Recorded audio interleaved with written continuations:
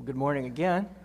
I appreciate our musicians and the music they provide for us to uplift our risen Lord and Savior Jesus Christ and to help us have a robust, worshipful experience. So we appreciate that, guys. Also, thank you to Noah for teaching in Sunday school and reminding us of those things from James chapter 5.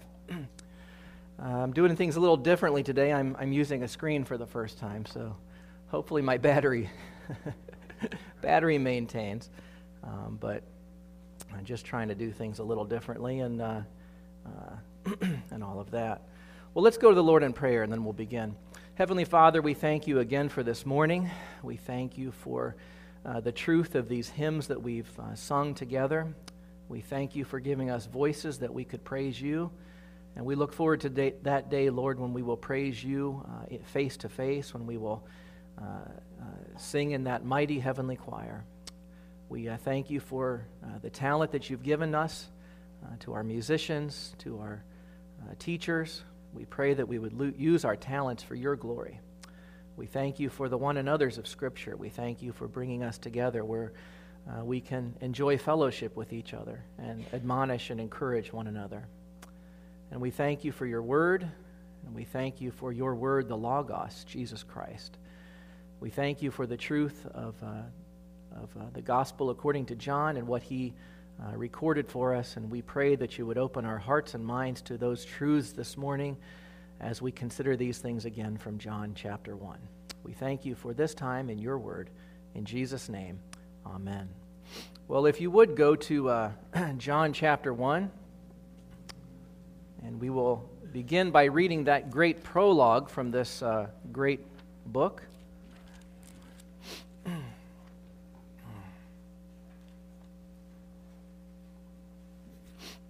And the prologue includes the first 18 verses, so we'll read those.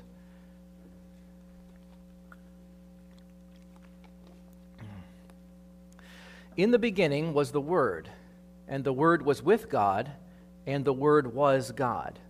He was in the beginning with God. All things came into being through him, and apart from him nothing came into being that has come into being. In him was life, and the life was the light of men. The light shines in the darkness, and the darkness did not comprehend it. There came a man sent from God, whose name was John.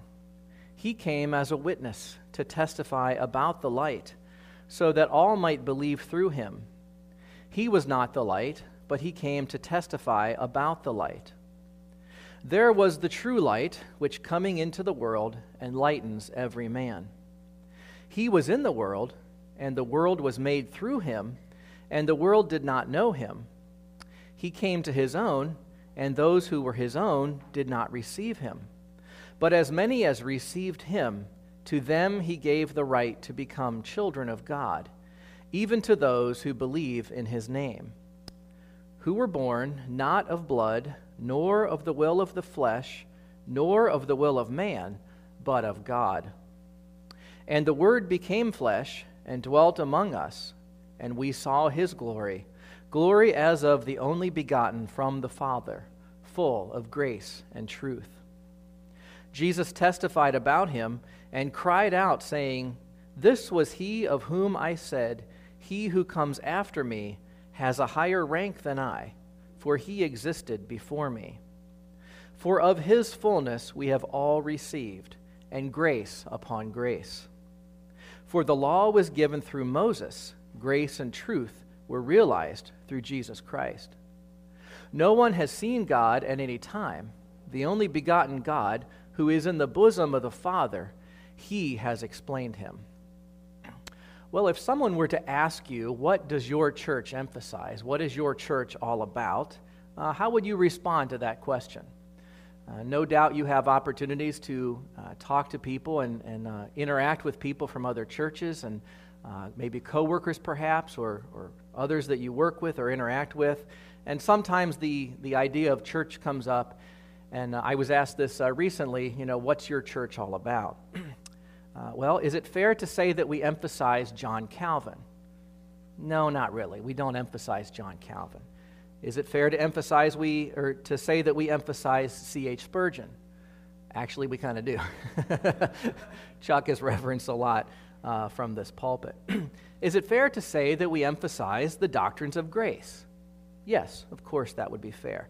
How about Reformed theology? Again, the answer would be yes. But even more foundational than all of those things that we emphasize, is the need to emphasize Jesus Christ. We do emphasize Jesus Christ at this church. If you don't hear about Jesus Christ in a sermon, then there's something wrong. And that should happen, and it does happen here at Community Bible Church. Well, we've been looking at the book of John, the Gospel according to John, and it is an incredible book. It's deep enough to keep theologians busy for hundreds of years, and yet it's simple enough that even a young child can understand. Even young children can understand the truths contained in this book from John. An essential question that we have been discussing and been talking about is, who is Jesus? That essential question. And looking at the prologue of John's gospel account, specifically these first few verses, we've been specifically asking the question, who do you say that Jesus is? Now, why do we emphasize this question? Why do we keep emphasizing this and talking about it so much? We do that so what if everyone doesn't believe in this? And in fact, many churches, and we'll see this in a little bit, many churches do not concern themselves with accuracy about Jesus Christ. They are not tenacious about properly identifying and properly articulating who Jesus is. They really miss that accuracy. But why does that matter? Well, we are called to be accurate concerning Jesus Christ. We are called to accuracy about Jesus Christ. As I said, Community Bible Church stresses this. We are committed to teaching accurately about Jesus Christ. That accuracy includes proclaiming the glory and exaltation of Jesus. It includes the proper definition of who he is and what he has done. It includes discussion and information about where he came from and what he has done and what he will do. The bottom line is we must be accurate in our understanding of Jesus Christ. Those of you that work in the medical field can attest to the fact that inaccuracy in the surgical room can lead to death, right? Death can result from inaccuracy in the operating room. How about inaccuracy in the space program? That can also lead to death. Or significant loss, as we saw several years ago with the Mars rover, or the one thing they sent to Mars, and one group of scientists were using the metric system for measurement, and the other group was using English system. So one group had 100 meters, and one group had 100 yards. Those things didn't match, and they ended up losing a satellite that they sent to Mars. The thing hit the ground, and the parachute never deployed because they were inaccurate. Well, inaccuracy about Jesus was and is pervasive. Jesus' critics in the first century crucified him on the basis of false and inaccurate information. And we still experience inaccuracy about Jesus Christ in 2023. 2,000 years of inaccuracy and prolific inaccuracy about Jesus Christ. False religions, for example, give us a misrepresentation of the true Jesus. And they don't have to get him right either. They don't have to deny him outright. In fact, a lot of false religions don't deny Jesus outright. They just misrepresent him, which is one of Satan's tactics. They are accomplishing the subtle lies of Satan. They just need to present a different Jesus than the perfect, righteous, omniscient, omnipotent, omnipresent, divine, and human God-man, Jesus Christ. We've recently mentioned Jehovah's Witnesses, for example, and Mormonism, for example. But let me share another example, the religion of Islam. Islam says that Jesus is a great prophet. They talk about Jesus. Muslims, in a sense, believe in Jesus Christ, but they don't believe in the Jesus Christ of the Bible. They believe in a Jesus Christ that is a great prophet. They don't say that he's divine. And many so-called believers will take comfort in this kind of idea. They will say, see, the Muslims are with us. It's a good ecumenical vibe, and unbelievers love that kind of stuff. You can see that's pervasive in our culture. We see caricatures of Jesus all around. We've bemoaned the fact that churches in our area call him a Jedi or call him a superhero. Just several weeks ago, I preached on this, and I mentioned the I saw that Jesus meme. If you recall, that's the Jesus that's like peeking. I can't lean. That's the Jesus peeking around the side of the frame, and there's the phrase, I saw that, okay? As if Jesus is like a little troll or leprechaun. It's disgraceful. It's a misrepresentation of the glorious Jesus, the Jesus Christ of the Bible. These types of things rob Jesus of his glory, and they turn him into a joke. But Jesus is not a joke. Believers should never make jokes out of Jesus Christ. Let me share with you a letter that was sent to a church recently about the church sign and about something they had displayed on the sign. The letter says, Dear Pastor, I feel compelled to express my concern about the messaging on your church sign that often includes a meme or joke combining something of cultural relevance with something church-related. I'm sure your intention is legitimate, to attract drivers to notice your church and hopefully attend a service. But in this attempt to be humorous and relevant, your sign messages and jokes are actually detracting from the gospel and are offensive to Jesus Christ. Recently, your sign featured the popular I saw that peeking Jesus meme, which portrays an image of Jesus, quote, peeking from outside the frame of view with the words, I saw that.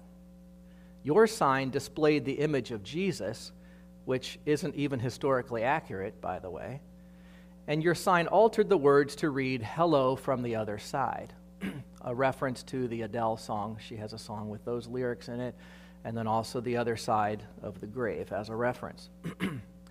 I beg you to stop making Jesus the punchline of a joke.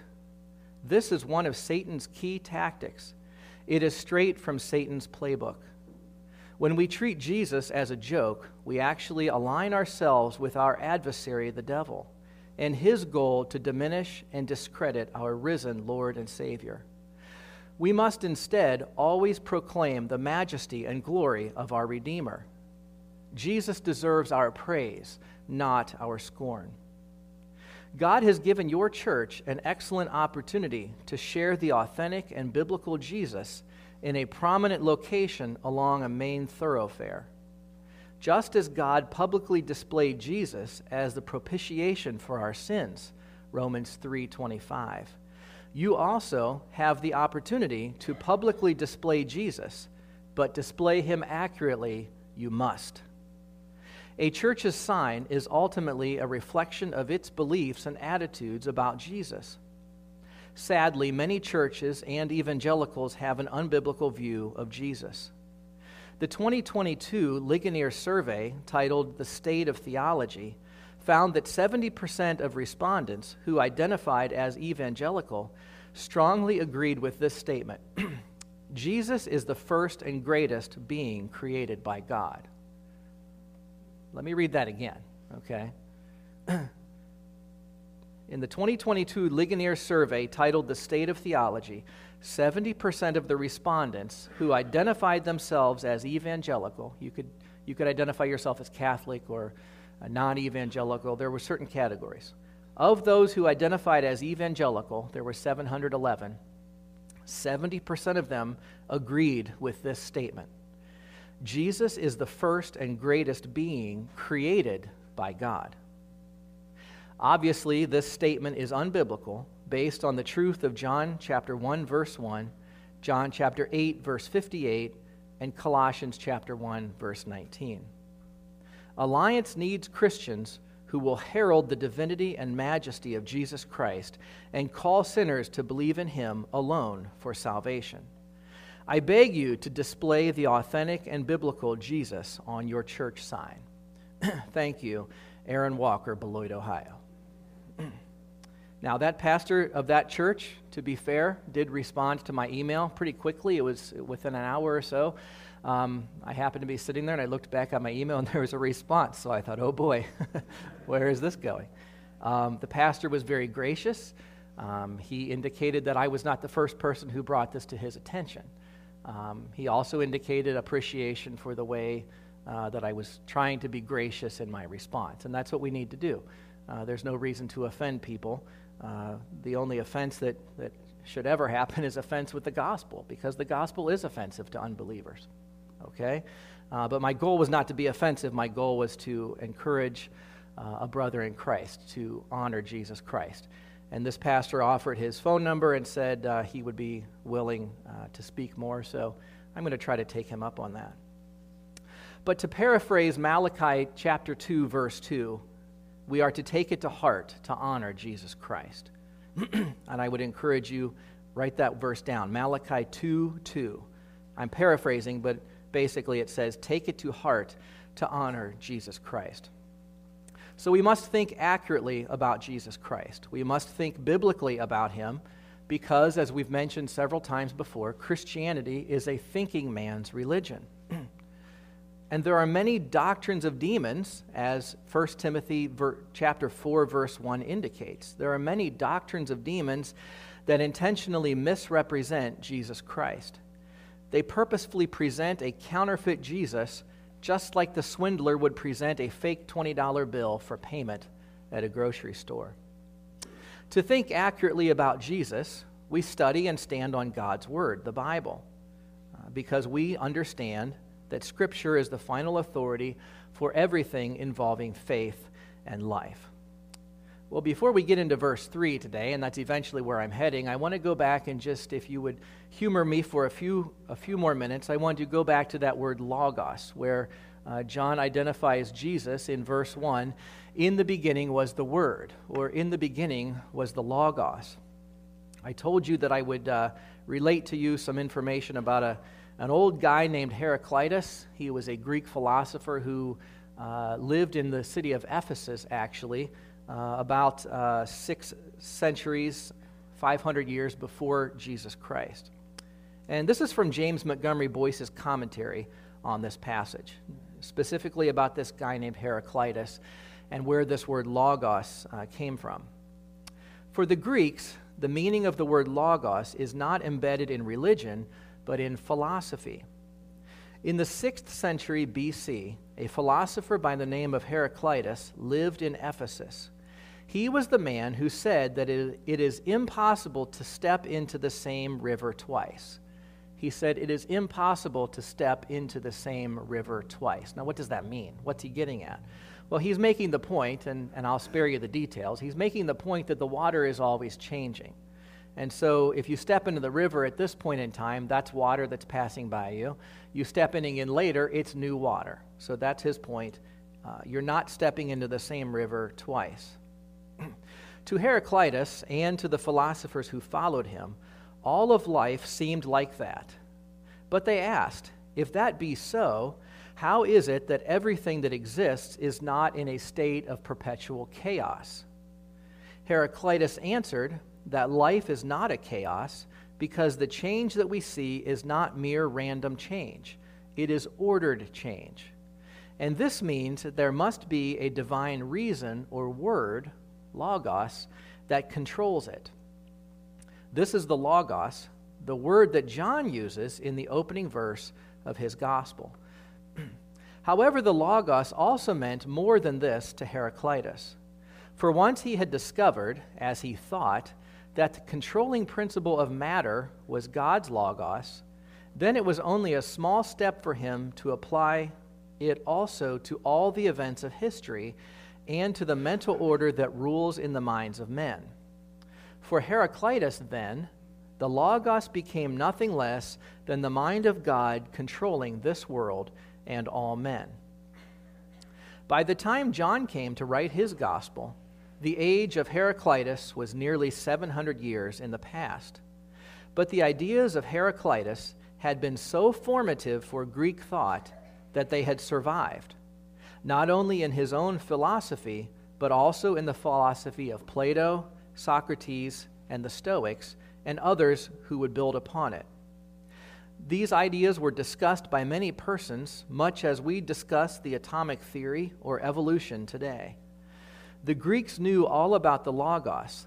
Therefore, James Montgomery Boyce points out, it was with a stroke of divine genius that John seized upon this word, one that was as meaningful to the Greeks as it was to the Jewish people, and said by means of it, "Listen, you Greeks, the very thing that has most occupied your philosophical thought, and about which you have all been writing for centuries, the Logos of God, this word, this controlling power of the universe and of man's mind, this has come to earth as a man, and we have seen him."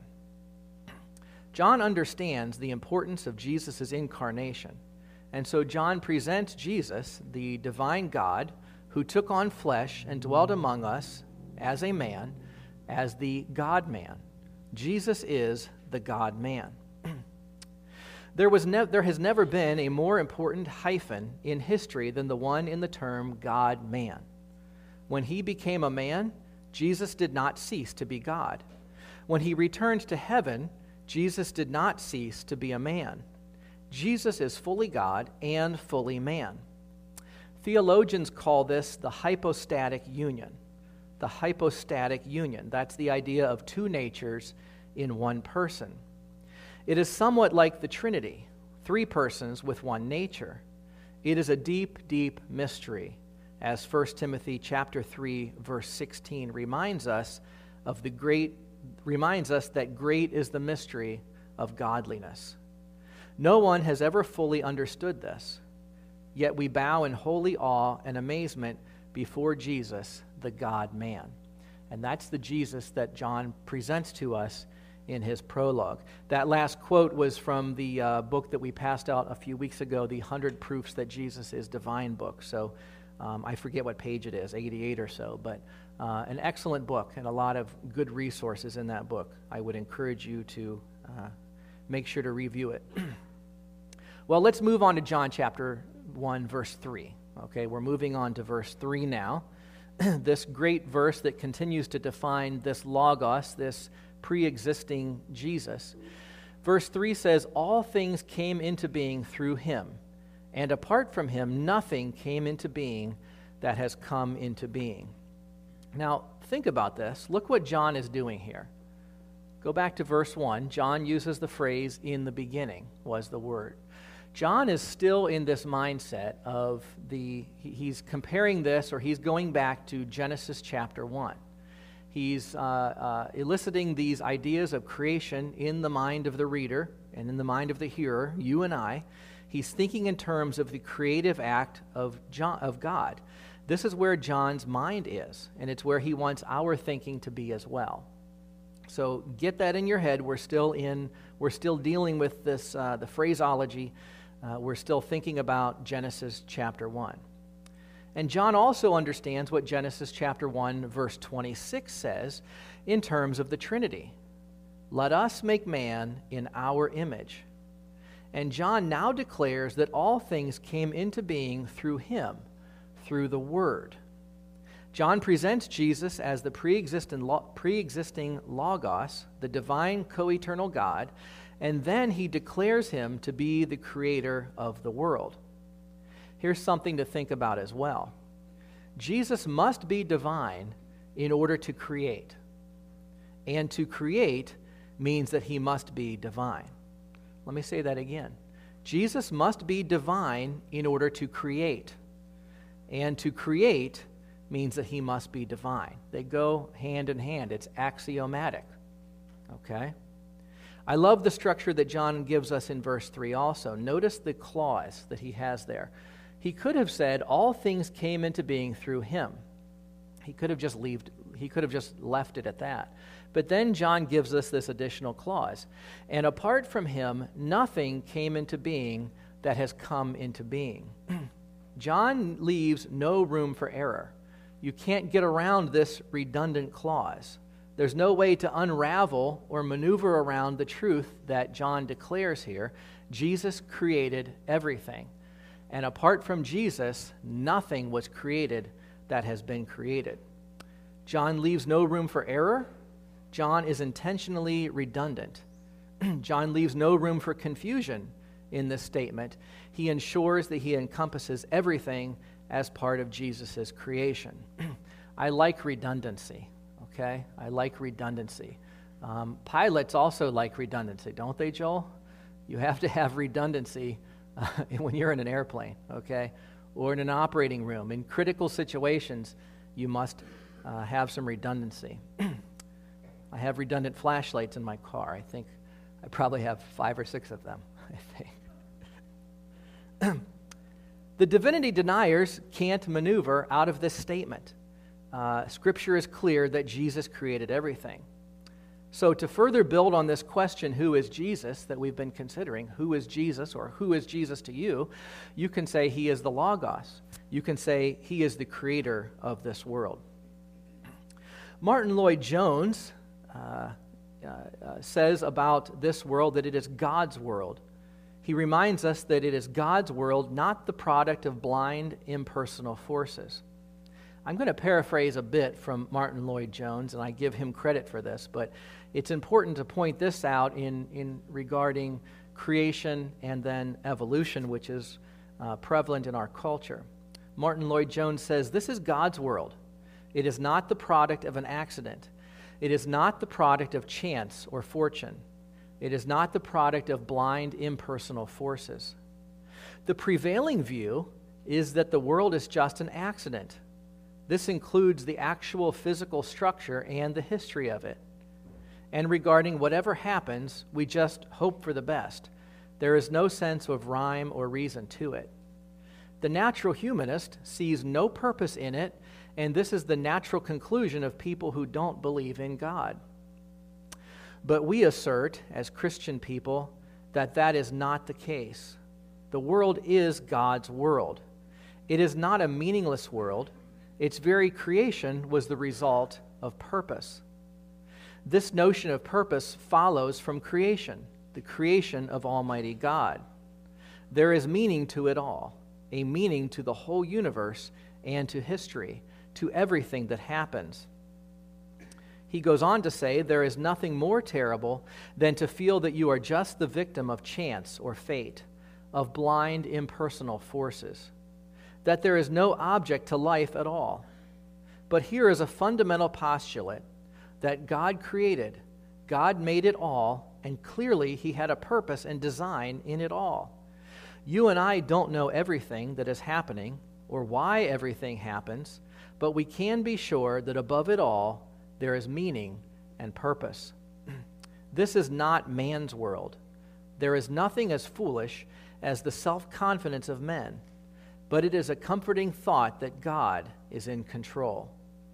What if the future were subject to men's knowledge and control and power? We have some very good evidence in this present century of what happens when men get the power and the control. Now, he's speaking of the world wars, World War I, World War II, because he's saying this in the late 1960s. We always start as Christian people with this primary concept, that the whole vast and complicated universe and history and all that we are involved with is something that has come from God, belongs to God, has a purpose, and is in the hands of God. God's purpose. Let's consider that for a minute. I was speaking with someone recently who comes from a background where they believe that God is not in control of all of the things that happen to us. And often the number one example used for that line of thinking is the fact that there is suffering in the world or that there's evil. So those things right there must mean that God is not sovereign, and that speaks to that's an underlying factor of God's purpose. Well, what do we do with suffering then? Why is there suffering? We've spoken at length about suffering in our church and how suffering has a place in the life of the Christian. I would encourage you to consider these verses. Romans 8:28, for we know that God causes all things to work together for good to those who love him. Or how about Ephesians chapter 1 that speaks of the perfect purpose and plan of God? Or John chapter 9 verse 3, where Jesus instructed his disciples after they asked him why the blind man was born blind, what sin did he commit? Jesus said he didn't commit any sin. It's because it's so that God's purpose and God's glory would be displayed through that blind man. So I don't want to get too far into the weeds on God's purpose and suffering and how that plays into this, but it is part of the discussion. It's something that we can look at. Also considering evolution, as we talk about creation, obviously then if we say that Jesus created the whole world, and we have these redundant clauses that say that nothing came into being apart from him that has come into being, what do we do with evolution? Does evolution exist, or can evolution exist? And I don't have the information in front of me, but I recall other statistics from the Ligonier survey from 2022, where not a majority, but a large percentage of even Christians say that they believe in some type of evolution. Okay, my friends, evolution is not consistent with Scripture. Okay, it's not consistent with John chapter 1 verse 3. Evolution cannot exist. It's not possible. Consider your hand, for example.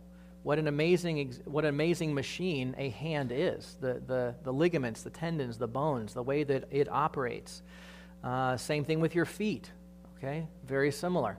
Dr. Joel could tell us a lot about feet and the amazing apparatus that a foot is. Okay, or your heart, or your skin, or lungs, or eyes. Any part of the human body, the digestive system, the endocrine system, the reproductive system. How did evolution know to develop all of that?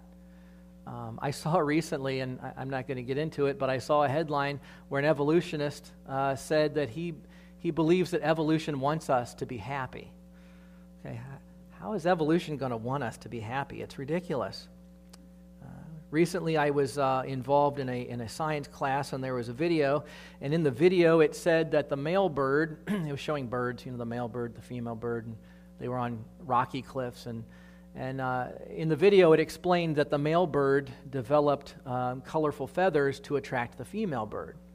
And I wanted to say, well, how did evolution know to do that? Like, that's ridiculous. I mean, the female bird would have already been there.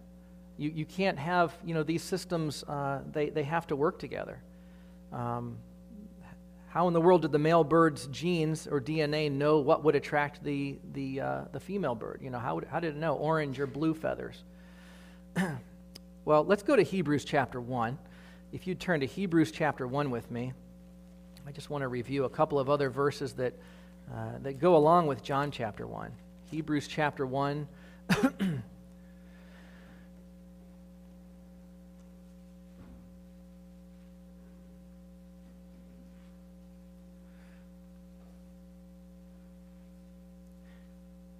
Hebrews chapter 1, and we'll start in verse 1, but I want to read down through verse 3.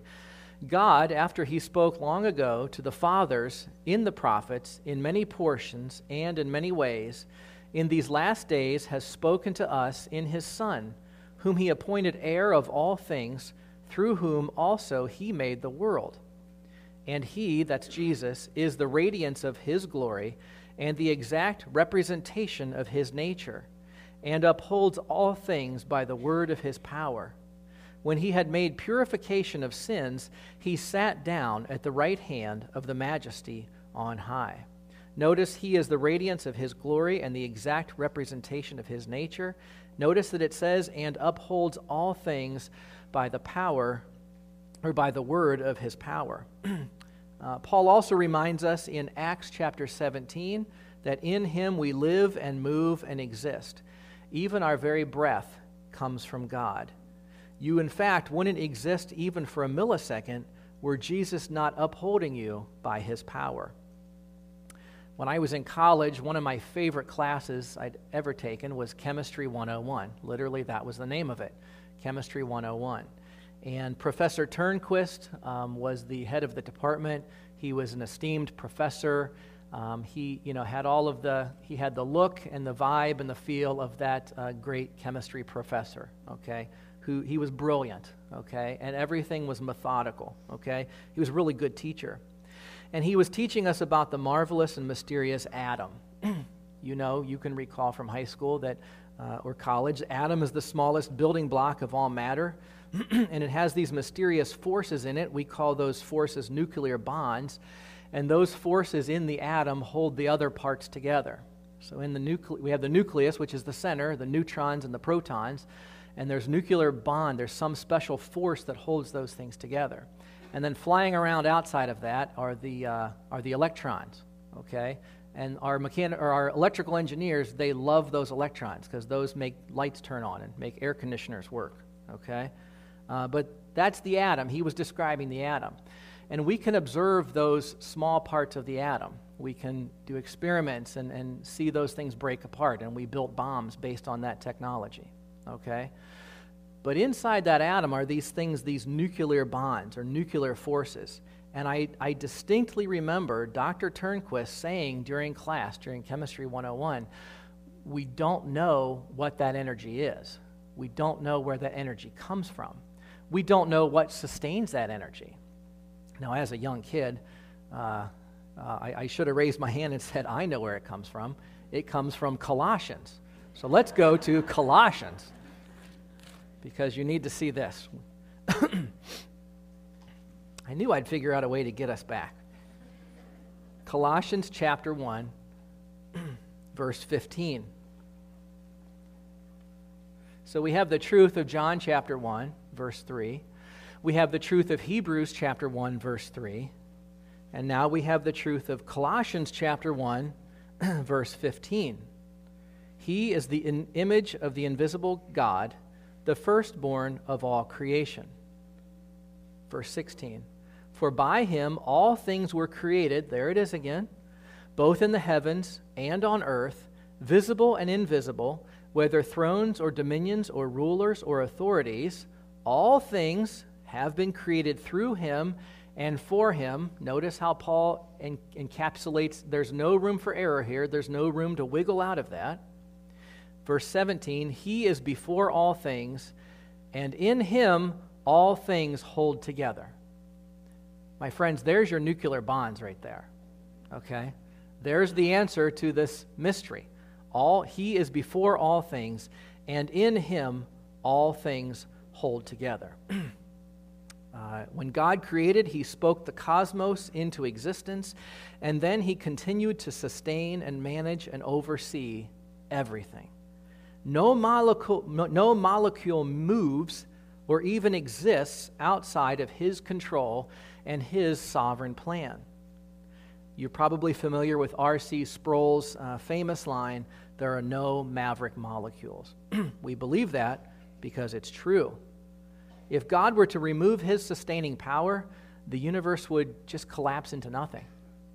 That's the Lord that we serve, and that's the Creator, Jesus. As I mentioned, God has purpose in his creation.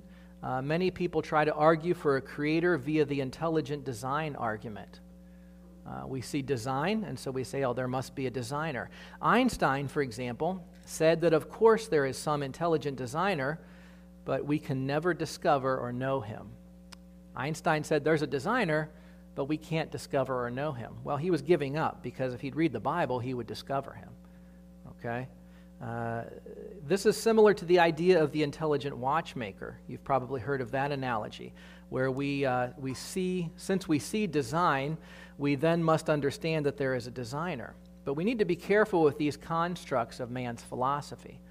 The intelligent watchmaker is, it's true, we see a design, so we must know that there's a designer, but it's also a construct of man's philosophy, and that is inferior to what we have in God's revealed word, the Bible. So be careful of those things. Well, verse 3 further undergirds the foundation of what John is getting at here in his gospel account, and that is the gospel of Jesus Christ. I want to remind you that the gospel is called the gospel of God because it is both from God and about God. Romans chapter 1, 2 Corinthians chapter 11. The gospel is also called the gospel of Christ because it is from Christ and it is about Christ. Jesus himself preached the gospel of God when he preached about himself. I also want to remind us that there is only one true gospel. As Galatians chapter 1 points out, there is only one true gospel. It is the good news about who Jesus Christ really is, that he was God in the flesh, and God became a man to die for our sins. And this all falls apart if Jesus is not God. The whole gospel falls apart if you don't have the truth of John chapter 1. It would just be another false gospel with false hope, with no mere man can truly save us, and such is the case with false gospels of those who deny the deity of Christ. And in fact, as Galatians chapter 1 reminds us, divinity deniers are under God's curse. The gospel includes the fact that Jesus came to earth to seek and to save lost sinners, which you and I are. So as we wrap this up today, I would remind us of the truth that Jesus is the God-man. We'll get into that later when we talk about the incarnation, where John says in the prologue, he became flesh and dwelt among us. But all of that is the foundation of the gospel, the truth that Jesus came to earth to save lost sinners. And as we said this morning, a couple times that word propitiation came up. He came to pay the debt that we could not pay and assuage God's wrath. Friends, if you don't know Christ as your Savior, and we don't walk around with letters on our foreheads indicating who is who, believers or unbelievers, but it is very likely that there are unbelievers in this room. And I would encourage you and beg you to consider the truth of this. Consider the truth that John gives us in his gospel. Because John's whole point in writing this was so that we would understand the truth and that so we would believe in it and be saved. And that's our encouragement to each of you. Heavenly Father, we thank you and praise you for your word. We thank you for the Logos. We thank you that you inspired John to write these words for us so that we would know Jesus Christ. We pray, Lord, that we would be careful to know him accurately and to know him biblically, to know that he was and is the perfect God-man. He is fully God and fully man. We thank you for giving us this revelation of yourself, and we pray, Lord, that you would help us to deal with some of these parts that are mysteries to us. We just hope that we ask that you would help us to believe this. We thank you for this time together this morning. We thank you for the one another's and for each other, and we pray that you would help us to live these things out in our week. We pray in Jesus' name. Amen.